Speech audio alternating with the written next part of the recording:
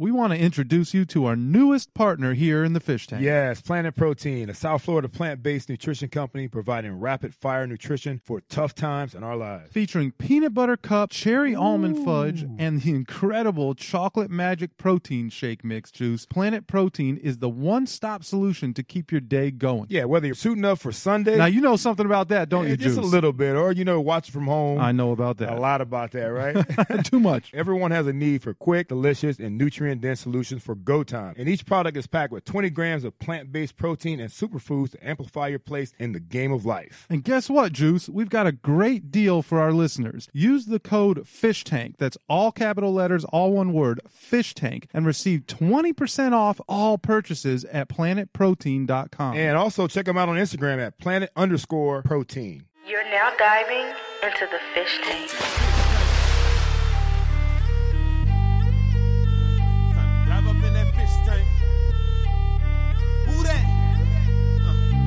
Sitting down with Seth Living, OJ, Juice Man, ooh, and this is strictly for them true fans, dog fans. Number one, of course, y'all. This ain't no ordinary sports talk. Dive up in that fish tank. Welcome back to the Fish Tank in the Fish Tank remote studios. Seth Levitt here with OJ McDuffie. Juice, how you doing this morning? Hey, what's up, Big Seth? Man, I am doing all right. I have been really excited to see the way our network, 5 Reasons Sports Network, has been growing. Had a great time at the watch party not too long ago. Missed you at that, but I understand you were. Next time. Well, you got a ritual. You watch the games. You got a ritual. But I'm looking forward to today. We've talked about this in the past. It's great getting the guys who were the quote-unquote superstars, and we've had our share of them and had a lot of fun. But there's some other folks that have been a part of this Dolphins team that grinded it out, had good careers, and have great stories to tell. And one of those guys is right here with us today. John Bock, man, welcome into the tank. Oh, thanks for having me today, guys. It feels like a Dolphin reunion here. That's what's up right there. That's what it's supposed to feel like. It's exactly what it's supposed to feel like. And it's a special reunion for me, John, because you and I started our careers in Miami at the same time. 1996, Jimmy Johnson's first year. You had a little bit cooler job than I did. I remember you came in, so I was wide-eyed, Juice, and I've told you the story with me and the fact that I really wasn't even supposed to talk to you, and I did. But Bock came in as a free agent guy, and he was what I thought. If you had to define what the grizzly veteran, I didn't realize it was only your second year in the league, man. I would have thought it was 15 for you, the way you walked around that locker room. But the persona of John Bock to me was this dude that, he would smoke, he would fight, he would, offensive lineman, he was gritty. But for whatever reason, my very first memory of you was you went through a handful of roommates in that first training camp. Yeah, it was hard for me to keep a roommate. Why was that? Well, the funniest way it all started is it was my first game, and we were playing New England at New England here. Now, I had been with the Jets and the Bills before here, so we got off after meetings, and I went outside to have a cigarette. And it might have been you and the trainers came cruising around in a van and stopped and jumped out. You're like, you're not allowed to be outside the hotel. Wouldn't have been me. So, Jimmy doesn't allow that. And I said, well, what do you mean? I played everywhere else. We always had free time to get out in the city if we want, as long as we were home by curfew. And they go, no, that's not the way it works. So Craig Erickson was my roommate. So I go to sleep. I wake up the next morning, and I go down to breakfast, and Bernie Kosar's there. And Bernie asked me, she goes, what the hell did you do to Craig last night? And I go, what do you mean? And I look over at Craig, and his eyes are bloodshot. He hadn't slept all night because of my snoring. And then supposedly it was so loud, the people in the next room were beating on the wall to try to get me to stop snoring as loud as I was. Now, were they just regular hotel guests, or were they other guys from the team? No, other guys from the team, because we had the whole floor. Right. So even they could hear me. Right. Man, John. And then, so just Craig, then how many other guys you have to go through before we finally figure this thing out? It was about 3. I think James Brown was there because him and I had played together and were roommates in New York. I had a guy named Dunstan Anderson. Dunstan Anderson, DA, man. yeah. Rest in peace. And then finally, everybody just realized that, let's just give Bock his own room. Right. So they would give Marino his own room, and I would get my own room, and I'd have to get upcharged for it. So I wound up having my room to myself for the rest of my career here. Empty rooms on both sides, you as well, then? Pretty much. They needed that. So, Sounds like it was a little strategic, Bock. Yeah, it might have been. Hey, that's a good move right there. As a center, too, Bock, your main responsibility is to develop some chemistry with your quarterback. And, of course, we know in 96 who the quarterback for the team was. What was that like coming to Miami? You have to block for Marino, And was there ever an I made it moment with Danny? I believe there was, and I was pretty fortunate. I was with Jim Kelly in Buffalo, and I was Boomer Esiason and Neil O'Donnell in New York before I came here. So, but I grew up with Marino, and I still have a picture of me as a kid wearing the 13 jersey. So I was a huge fan of Dan and intimidated. And he also had Bernie Kosar on that team as well. So I get my first start here against the Jets, who was a team that had let me go after I played well for them. Found out I'm starting about 4 minutes before kickoff. I found out I'm starting. That sounds like some Jimmy stuff. How'd that happen? I don't know. Somehow get hurt in warm-ups? Cal was off and on all week, and then finally, I don't know if they didn't want the pressure on me, knowing that I was going to start, and figured last minute. I think that Jimmy's a psychology guy, so I think it was all planned to begin with. So we're on the 27-yard line. We're going in to score, and the Jets moved to a 4-week blitz, and the play had come in late. And I couldn't get the call out in time, and Dan's calling for the ball, and we get a delay of game. Dan lays into me. When I call for the damn ball, you give me the damn ball, you do what the hell I tell you, and I'm taking it. And then finally I sit back and go, Dan, if I would have sit there and snapped the ball, your ass would have been sacked, I would have been fired, and now we're out of field goal range. So Dan goes, okay. So next play, we hit OJ for a touchdown. Really? On a post route. You remember this, Juice? I don't remember that part of it, but yeah, I'd never heard the part that, him and Danny got into it, but I'm glad that he held that. I'm glad you held that snap, damn It worked out well for you. It was my job to let him know I knew what I was doing. Right. So we go play Denver the next year, and the same thing happens. And Dan looks at me, and I just look at him and glare back at him. And he was okay. He just kind of smiled at me and laughed and knew what happened. The exact same scenario. And we threw another post route for a touchdown to OJ. Wow. So two of your touchdowns were off delay of game penalties because I couldn't get the ball out because teams were moving late on the blitzes, and I didn't want to get Dan hit. And that's important right there, John. You put on a heck of a point right there. The quarterback sees a lot, but the center has to see just as much. Fronts, linebackers, blitzes coming from different ways. You're making the line calls kind of like the quarterback is. And when you guys are on the same page, that's how offense works. I absolutely agree. You have to be on the same page because the biggest thing that can go wrong with an offensive line is unsurety. And I don't know if I'm supposed to get him or am I supposed to get him. The quarterback's not sure if you're picking him up or they're not being picked up on his reads, and you can get 4 weak and 4 strong blitzes, and all of a sudden you're not doing personnel counts. So you're not blocking an end necessarily. You're blocking who's ever coming off the edge. So if everyone's not on the same page, you can get a quarterback hit in a hurry. You don't want to get him hit. You don't get Dan hit. And take the holding call if you have to. Yeah, right. And you weren't afraid to tell him that was the decision making. Well, I just want to make sure that he had confidence in me, that I knew what I was doing. I played all three. I'd started all 3 spots. Right guard, center, left guard, and I even played tight end here. So I knew the offense really well, and we had 4 different offenses in 5 years. It was easy for me coming in because it was Gary Stevens. So it was the University of Miami offense, which I coached under Howard and played for under Howard Schnellenberger. So for me coming to Miami was such an easy thing because it was the same calls, it was the same everything that I ran in college. And that was at Louisville? Yeah, University of Louisville. Got it. What was that like playing for Howard? Because again, you talk about Grizzly guys. I know DJ Preach has a few Howard Schnellenberger stories as well, but what was that like for you? Well, the best way I can put Louisville is we took everybody that was too dumb or too mean to go to Miami. No, which one were you? I was a little both. Some combination of both. I was recruited by University of Miami, but I had already committed to University of Louisville as a junior. So Jimmy recruited me at Louisville, or recruited me from out of high school, but Schnellenberger made the best point to me. He goes, you can go to Miami and you'll play, but you're not going to play till you're senior. He goes, you can come in here and play for me, and you play as a freshman. Sure enough, we were 10-1-1 in the country, won the Fiesta Bowl, beat Alabama 34-6 after being 17-point dogs. That doesn't happen anymore. They had 2 number 1 draft choices on their D-line, no sacks, 485 yards throwing with Browning Nagel, and we lit it up. But we had more Pro Bowlers from Louisville during the class I was there than any other college in America. From 96 and 97, we had more Pro Bowlers. Wow. You think about Ted Washington, you think about Bray Buchanan, Sam Madison, Joe Johnson, the former franchise player. Out of my class alone at Louisville, this is how good of a job. I mean, nobody knew who Louisville was when, and Schnellenberger sold us on a dream of changing things. And 17 of the 24 of us went to the NFL. Wow. That's pretty good I always ratio. thought Louisville basketball. I never really thought about Louisville football program being the way that. Yeah, Louisville basketball, they were the A players and we were the B players. You probably had some guys in your football team that could handle a little bit of those guys in the basketball court. Oh, yeah. Everybody from Kentucky can hoop. Correct. Not a lot of them can play football, but all of them can hoop. and half our team was from Florida. But I still remember walking by remember when I was there, our basketball team was team of the 80s. So I still remember walking by the basketball complex and nothing but gold Camrys. in the car in the parking lot, and I didn't get it. And I said, okay, yeah, boosters are buying them cars. They all got a Camry deal. It's my third year in the NFL, and I pull up behind somebody, and it looks like a Camry, but it's a Lexus. And then it dawns on me, those weren't Camrys. Those guys were driving. They were driving Lexuses, but nobody knew what a Lexus was in 1990. That's right.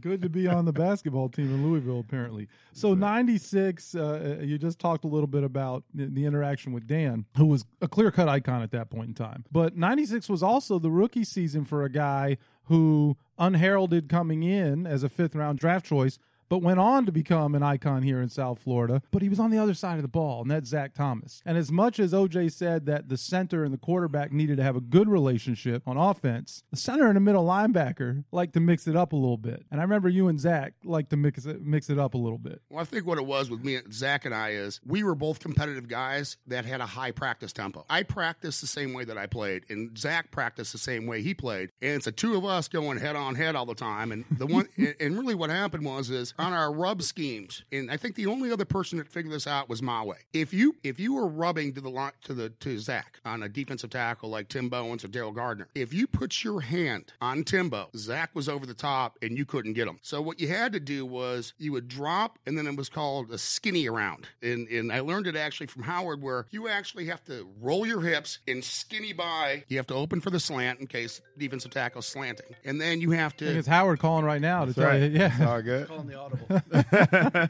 Okay.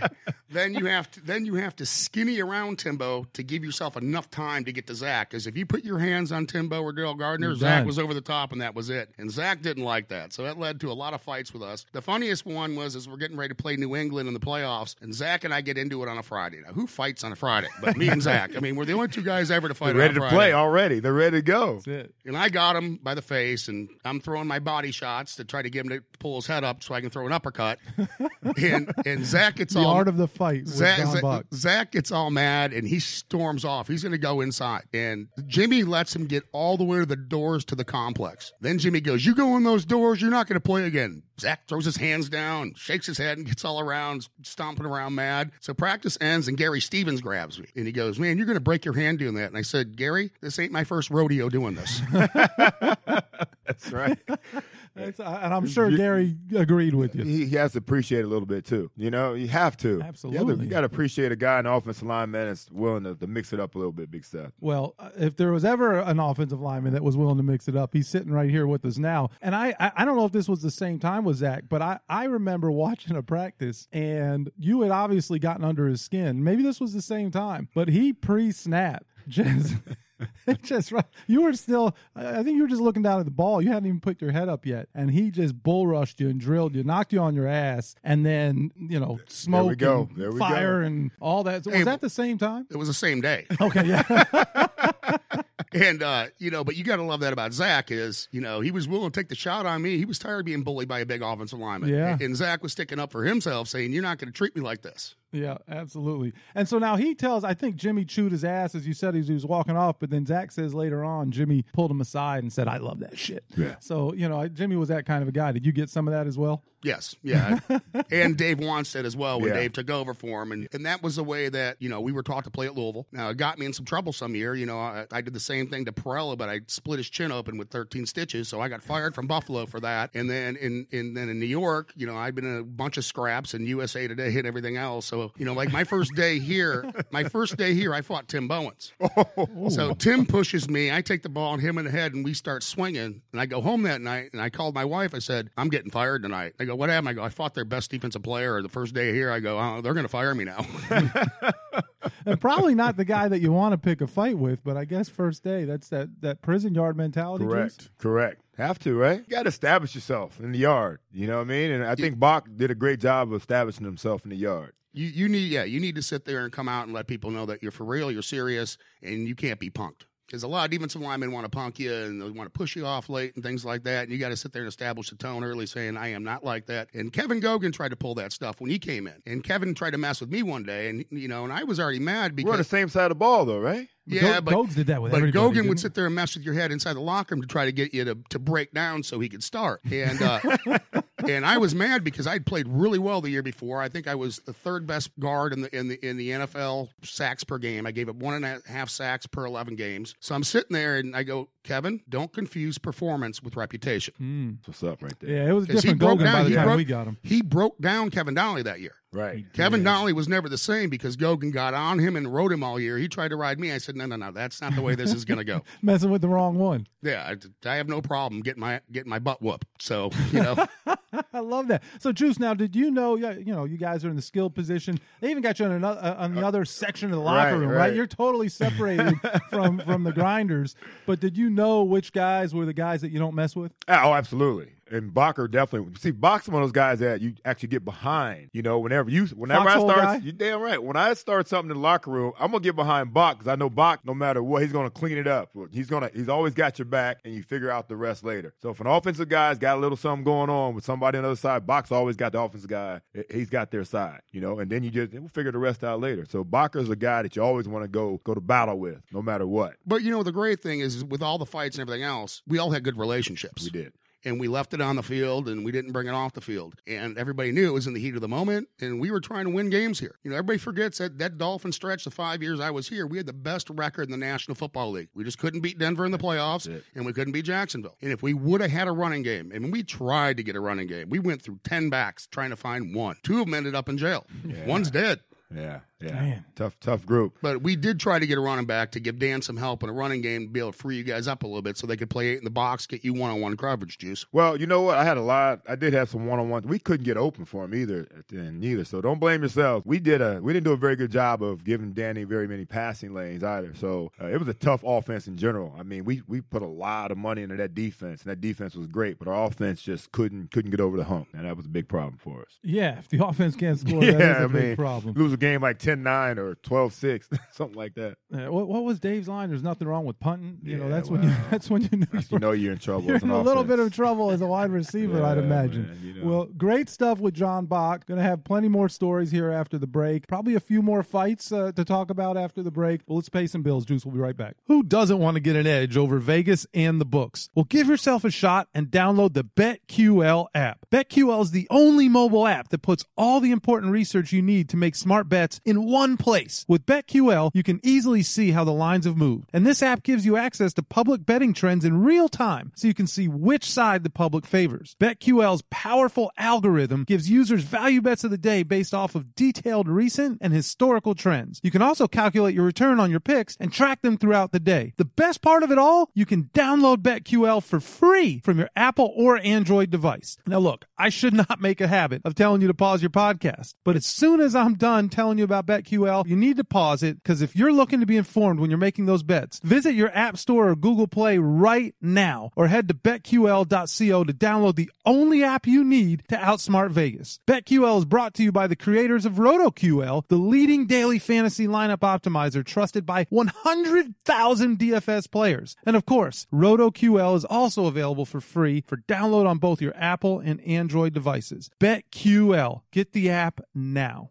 Welcome back to the Fish Tank. As you can see, we got a young, scrappy John Bock here who likes to go against some of the defensive stars on the Dolphins team. Your second year with the team, though, there's another guy that we draft, another fiery, competitive guy, defensive guy, who will be going to be one of the Dolphins' all-time greats, and also first ballot Hall of Famer, Mr. Jason Taylor, JT, and who definitely liked to mix it up as well, talked a lot of trash, but he also talks about his rookie year, first scrap he ever got into. He got his ass whooped. You know anything about that, Bocker? I may have been involved there.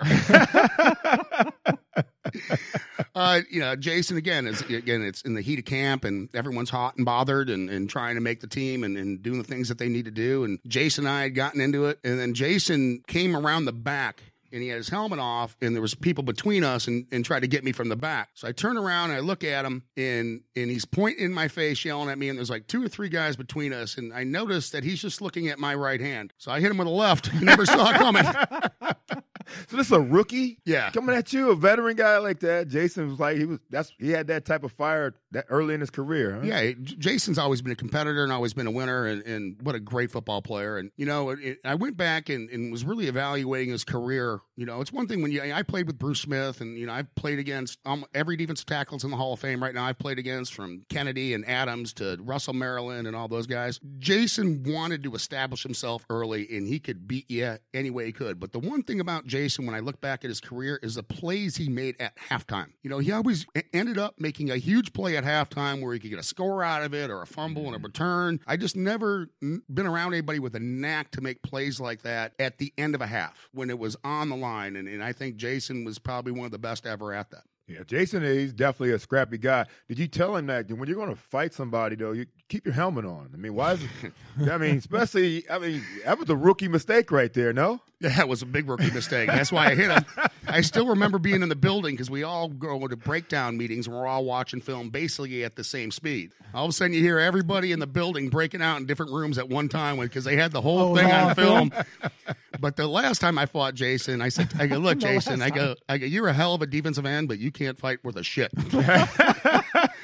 So what's that like? You rattled off the names, all the guys you faced, and here JT just recently, not this year, but the previous year, goes in first ballot Hall of Famer. You didn't get into the league to be a brawler, but when you have a guy like that say, hey, this guy kicked my ass my rookie year, this guy welcomed me to the league, does that, is there any sense of pride with that? There's a lot of pride. In fact, the biggest compliment I've ever received in my life was JT and Zach, and we inducted them in the Ring of Honor here. And during their speeches, they both thanked me for helping make them better players. Because, again, I gave them the look that they were going to see that week when I was on scout team. And then when we were competitive going one-on-ones, we would do that as well. So, I played to make my teammates better. I played to make myself better. And to be thanked by both those great players, that's probably the biggest honor I've ever gotten. John, sometimes that's the hardest thing to see. Guys that go out there and they don't put in that work in practice. They don't know the tempo, don't know the speed, don't know how to give the look, and that's important to get guys ready. Same thing for them giving you a look. So what kind of look did Zach and JT give you when we were getting ready for a game or whatnot? Oh, they were always all ready to go. They were full speed players, and just like I was. And I never understood why people wouldn't practice full speed, because then how do you make adjustments when you're in the middle of a play and something goes on? If you haven't practiced at full speed, how do you teach your brain to teach your nerves to make your body move the way it does? And I never I never believed in practicing half speed. Yeah, or fighting half speed. No, can't do that. Definitely can't fight half speed. So in fairness to John Juice, it wasn't always friendly fire. He didn't only fight with guys who were on his own team. We went out to San Diego one year. Was that 99? What year were we out in San Diego? That was a good trip, though. Yeah, 98, 99. Somewhere in there. 99. Yeah. It was a great trip. We went out there, had a preseason game, went out for a few days early, practiced against those guys. And Junior was on those teams. They had a safety there who was known for getting a little chippy. He's on TV now, right? He's on TV now. Yeah, works for one of the networks. And he wasn't afraid to play after the whistle, and that was kind of his reputation. And I feel like maybe you took a little issue with that. Yeah, we were in team practice out there, our last team practice, and Rodney Harrison is hitting people late. So finally, not Rodney Harrison. Yeah, so Rodney's acting a fool for a little long bit. Time. I snatched him by the face and put him on the ground. And next thing you know, everyone's circled up around me. And I got Junior Seau coming at me, and I'm dragging Rodney by his face. And I'm looking at Junior, and I'm completely surrounded by everybody. And I go, Junior, you take one more step, I'm going to break his neck here and leave him for dead. I go, everybody just calm down and get the hell out of here. I didn't want to start a huge brawl, so I didn't really fight Rodney. I just grabbed him by the face and put him on the ground. So they disband practice right there and send everybody to the bus. Now, I'm sitting on the third row of the bus. Jimmy comes in and sits on the first row. And Jimmy's got that little shake to his head, and he's got his mouth going, talking to himself. And biting that lip, right? He turns around and looks at me with the glaring eyes. He turns back, and he does this like 2 or 3 times. I'm like, oh, I'm getting fired again. I can feel it now. They stopped practice. You can't hide this. This wasn't an in-house incident where it can be swept under the rug. And then finally turns around and he goes, "You're captain this week." He goes, "Nobody else would stand up to that little jerk."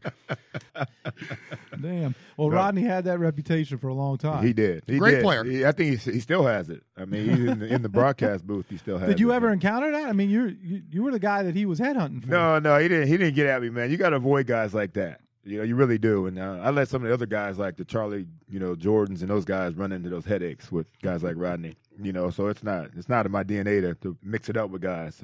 You talk about fights and team fights, man. Heck, when we got to team fights, I used to find like Terrell Buckley, you know what I mean? And we'd be off on the side acting like we're fighting. We were play fighting on the edge while, Bock and them were really mixing it up, man. They're too big to be in there. And plus, I need my hands, sir. Yeah, well, the hands are valuable. Those are your money makers. Exactly. Which is crazy to hear this, Juice, because obviously we just aired not too long ago the story with Daryl, and we don't need to relive all that. But, something you went from trying to fight T-Buck to finding the biggest guy who maybe ever put on a Dolphins the thing, uniform. I learned, you're big or small, in between, it doesn't matter to me. Don't mess with those in-between guys? No, the tweener guys you want to stay away from. The Bock of the world? I would never mess with Bock. I would never mess with any, I'm never going to fight anybody big, ever. I'll run from those guys when there's not a lot of people watching me. Hey, Juice, let's tell the listeners about our newest sponsor, the attorneys at Seltzer Mayberg. You got it, Big Seth. You can find them at onecalllegal.com or by calling 855-5000-LAW. They handle cases including car accidents, slip and falls, criminal, immigration. Is that it? Actually, no. They handle family, bankruptcy, real estate, wills, trusts and estates, and the list goes on and on. Amazing. And with the all-new 15,000 square foot office opening on I-95 in North Miami, they'll handle cases all over the state of Florida. So call now with 24/7 service for free. How much? For the free, Juice. A free consultation. That's 1-855-5000-LAW or find them online at onecalllegal.com. Bock, you had a heck of a 6-year career in the league, man, and you retired from playing. And you went into the coaching side of things, which is, was smart because you're a smart player, tough player. You're motivate guys to go out there with your hard-nosed approach. Talk about what that was like. And particularly your first year as a head coach for FXFL with the Brooklyn Bolts. That was a pretty good opportunity. The basic concept of the league is instead of playing in the spring, let's have another league that plays in the fall and serves as a developmental league for the NFL. So basically, we had 4 teams. So we're talking about the top 140 players that were on the street. There's the kids that we had, in camp. And I make a deal with the commission. I said, look, I'll be the head coach, but I want to hold training camp at my golf course in Parkland. And we can put everybody up at the Marriott. So even Steve Spurrier hasn't been able to pull that off. So I had training camp down here in Coral Springs and in Parkland, Florida. And we go up there. Now, I had only hired my friends. So I hired James Brown, I hired Marvin Jones, I hired Kelvin Kinney. Every one on my staff, and Joey Smith, every one of my staff had played in New York, either for the Bills, Giants, or the Jets. And so we go up and play in Brooklyn, and the greatest thing about it is we were the underdogs of the league because supposedly none of us had former head coaching. And you had all these other ex-NFL guys were all coaching the other teams, and we had the best time of our lives up there. We ran the table. We were even on ESPN. You guys go undefeated? Yeah, we went undefeated. Wow.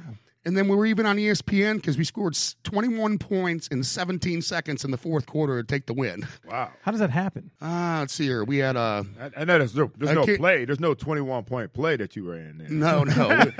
I think different rules in different leagues. It was like our defense forced fumble in for a touchdown, kickoff, forced fumble, touchdown, next play, interception, touchdown. Wow.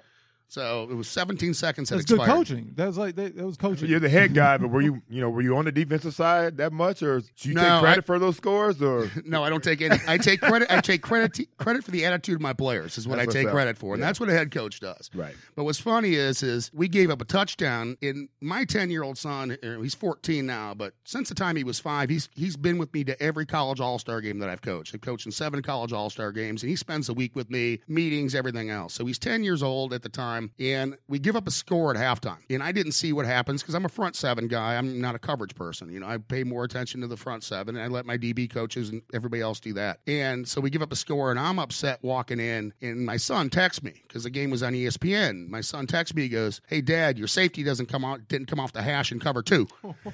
He's 10 years old. No.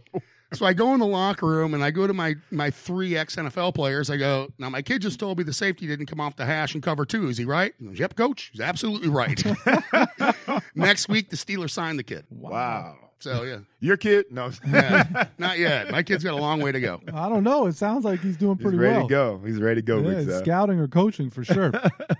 I don't know. You mentioned James Brown and the Jets a couple of times. There was a story. Were you on that team that Everett MacGyver was also on? Yes, I was. There was a story I had heard, and maybe you can tell us this story, and it just popped into my head. But Everett decided that he was going to teach Bruce Smith the lesson. Yep. That's one of the best stories ever. That was an awesome one. Now, Buffalo had cut me the year before. So Everett, and I'm sorry, John, I just asked you to tell the story, but Everett McIver was you tell us a little bit about Everett, because I know you played with him with the Jets and here in Miami. Yes. Everett McIver was an offensive lineman from a small school, big guy, athletic, weak as hell, though. I mean, he couldn't even bench press 315 pounds.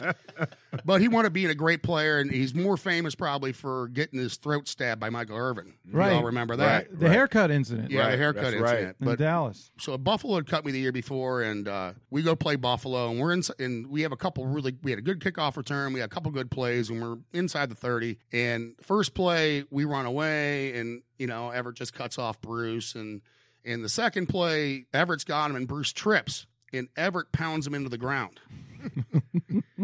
So Bruce Smith's not happy. So now it's third down or whatever it is. And You never want to start a play when inside Bruce the Smith's 30. not happy. And Everett goes to Bruce, it's going to be like that all day, bitch. All day it's going to be like that.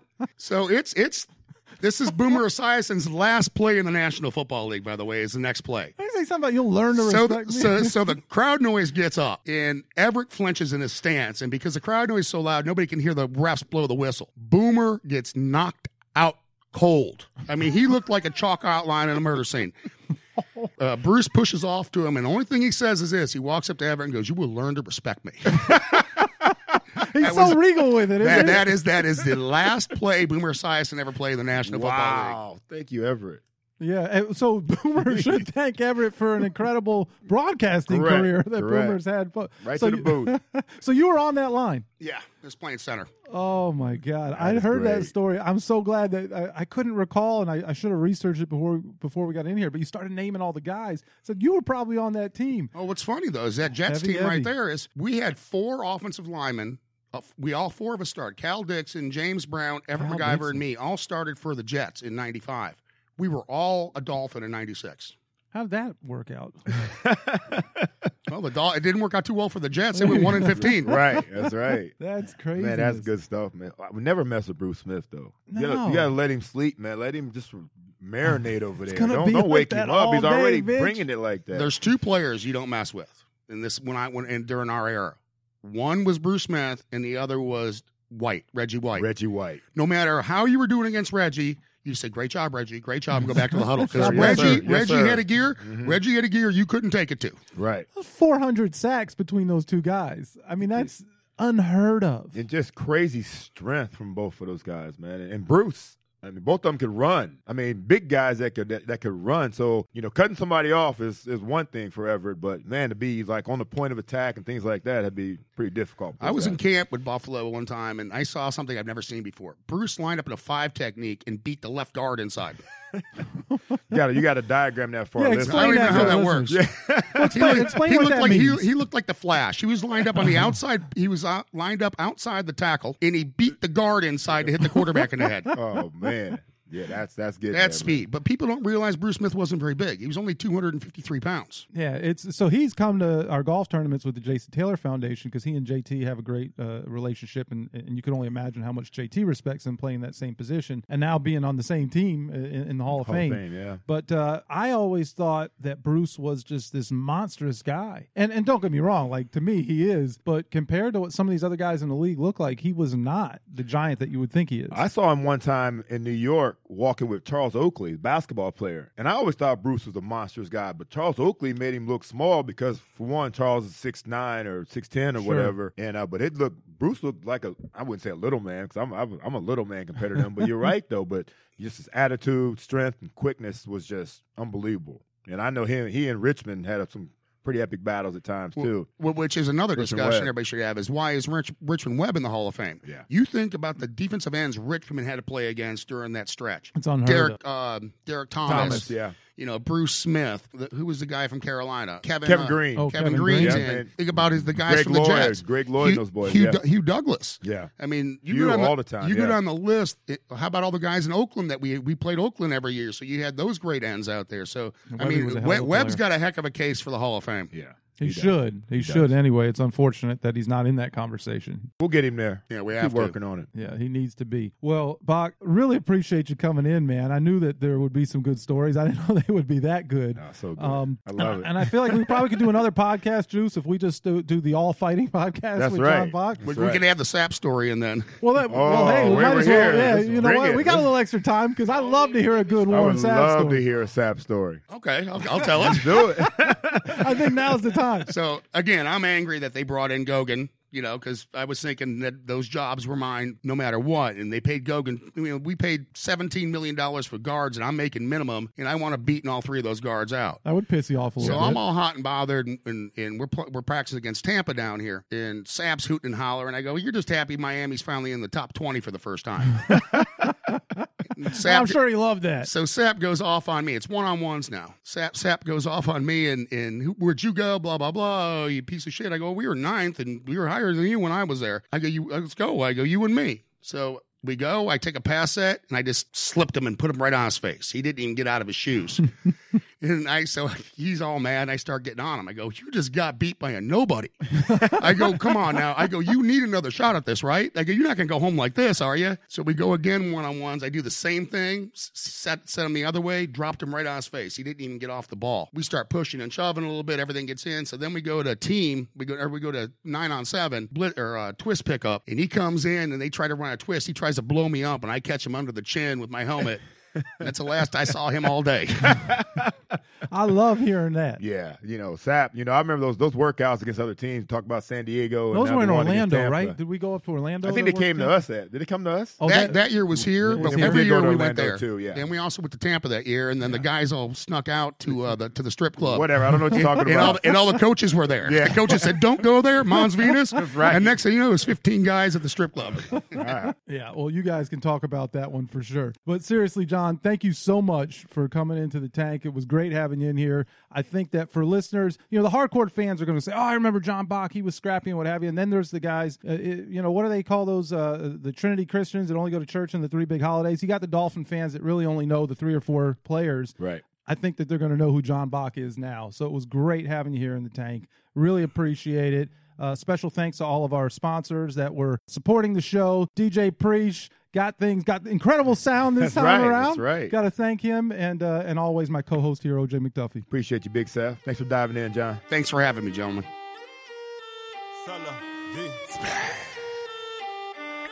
You're now diving into the fish tank. Dive up in that fish tank. Who that? Sitting down with Seth Living, OJ, Juice Man, ooh, and this is strictly for them true fans, dog fans. Number one, of course, y'all. This ain't no ordinary sports talk. Dive up in that fish tank. Go get your aqua orange. Yeah, it's time to dive up in that fish tank.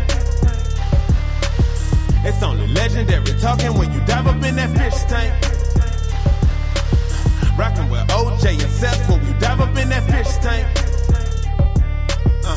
Dog fans with attitude. Okay, this one for them diehards. Celebrate big or cry hard. Leave it all on the field, we gon' try hard. Old school, a new school, mix it in.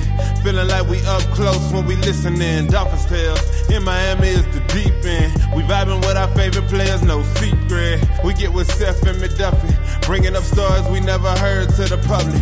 Bet we love it, Dolphins fans never budging. We loyal to the team, whether happy or we upset. We be like, what's next? Don't switch the subject, you know it's all about them fins. And if you ready for that water, time to dive in. Don't switch the subject, you know it's all about them fins. And if you down with Dolphins Nation, time to dive in. Don't switch the subject, you know it's all about them fins. You looking at that fish tank, it's time to dive in. That fish tank. Go get your aqua orange, yeah, it's time to dive up in that fish tank.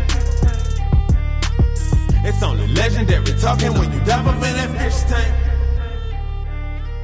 Rockin' with OJ and Seth when you dive up in that fish tank. Dog fans with attitude, we about to dive up in that fish tank.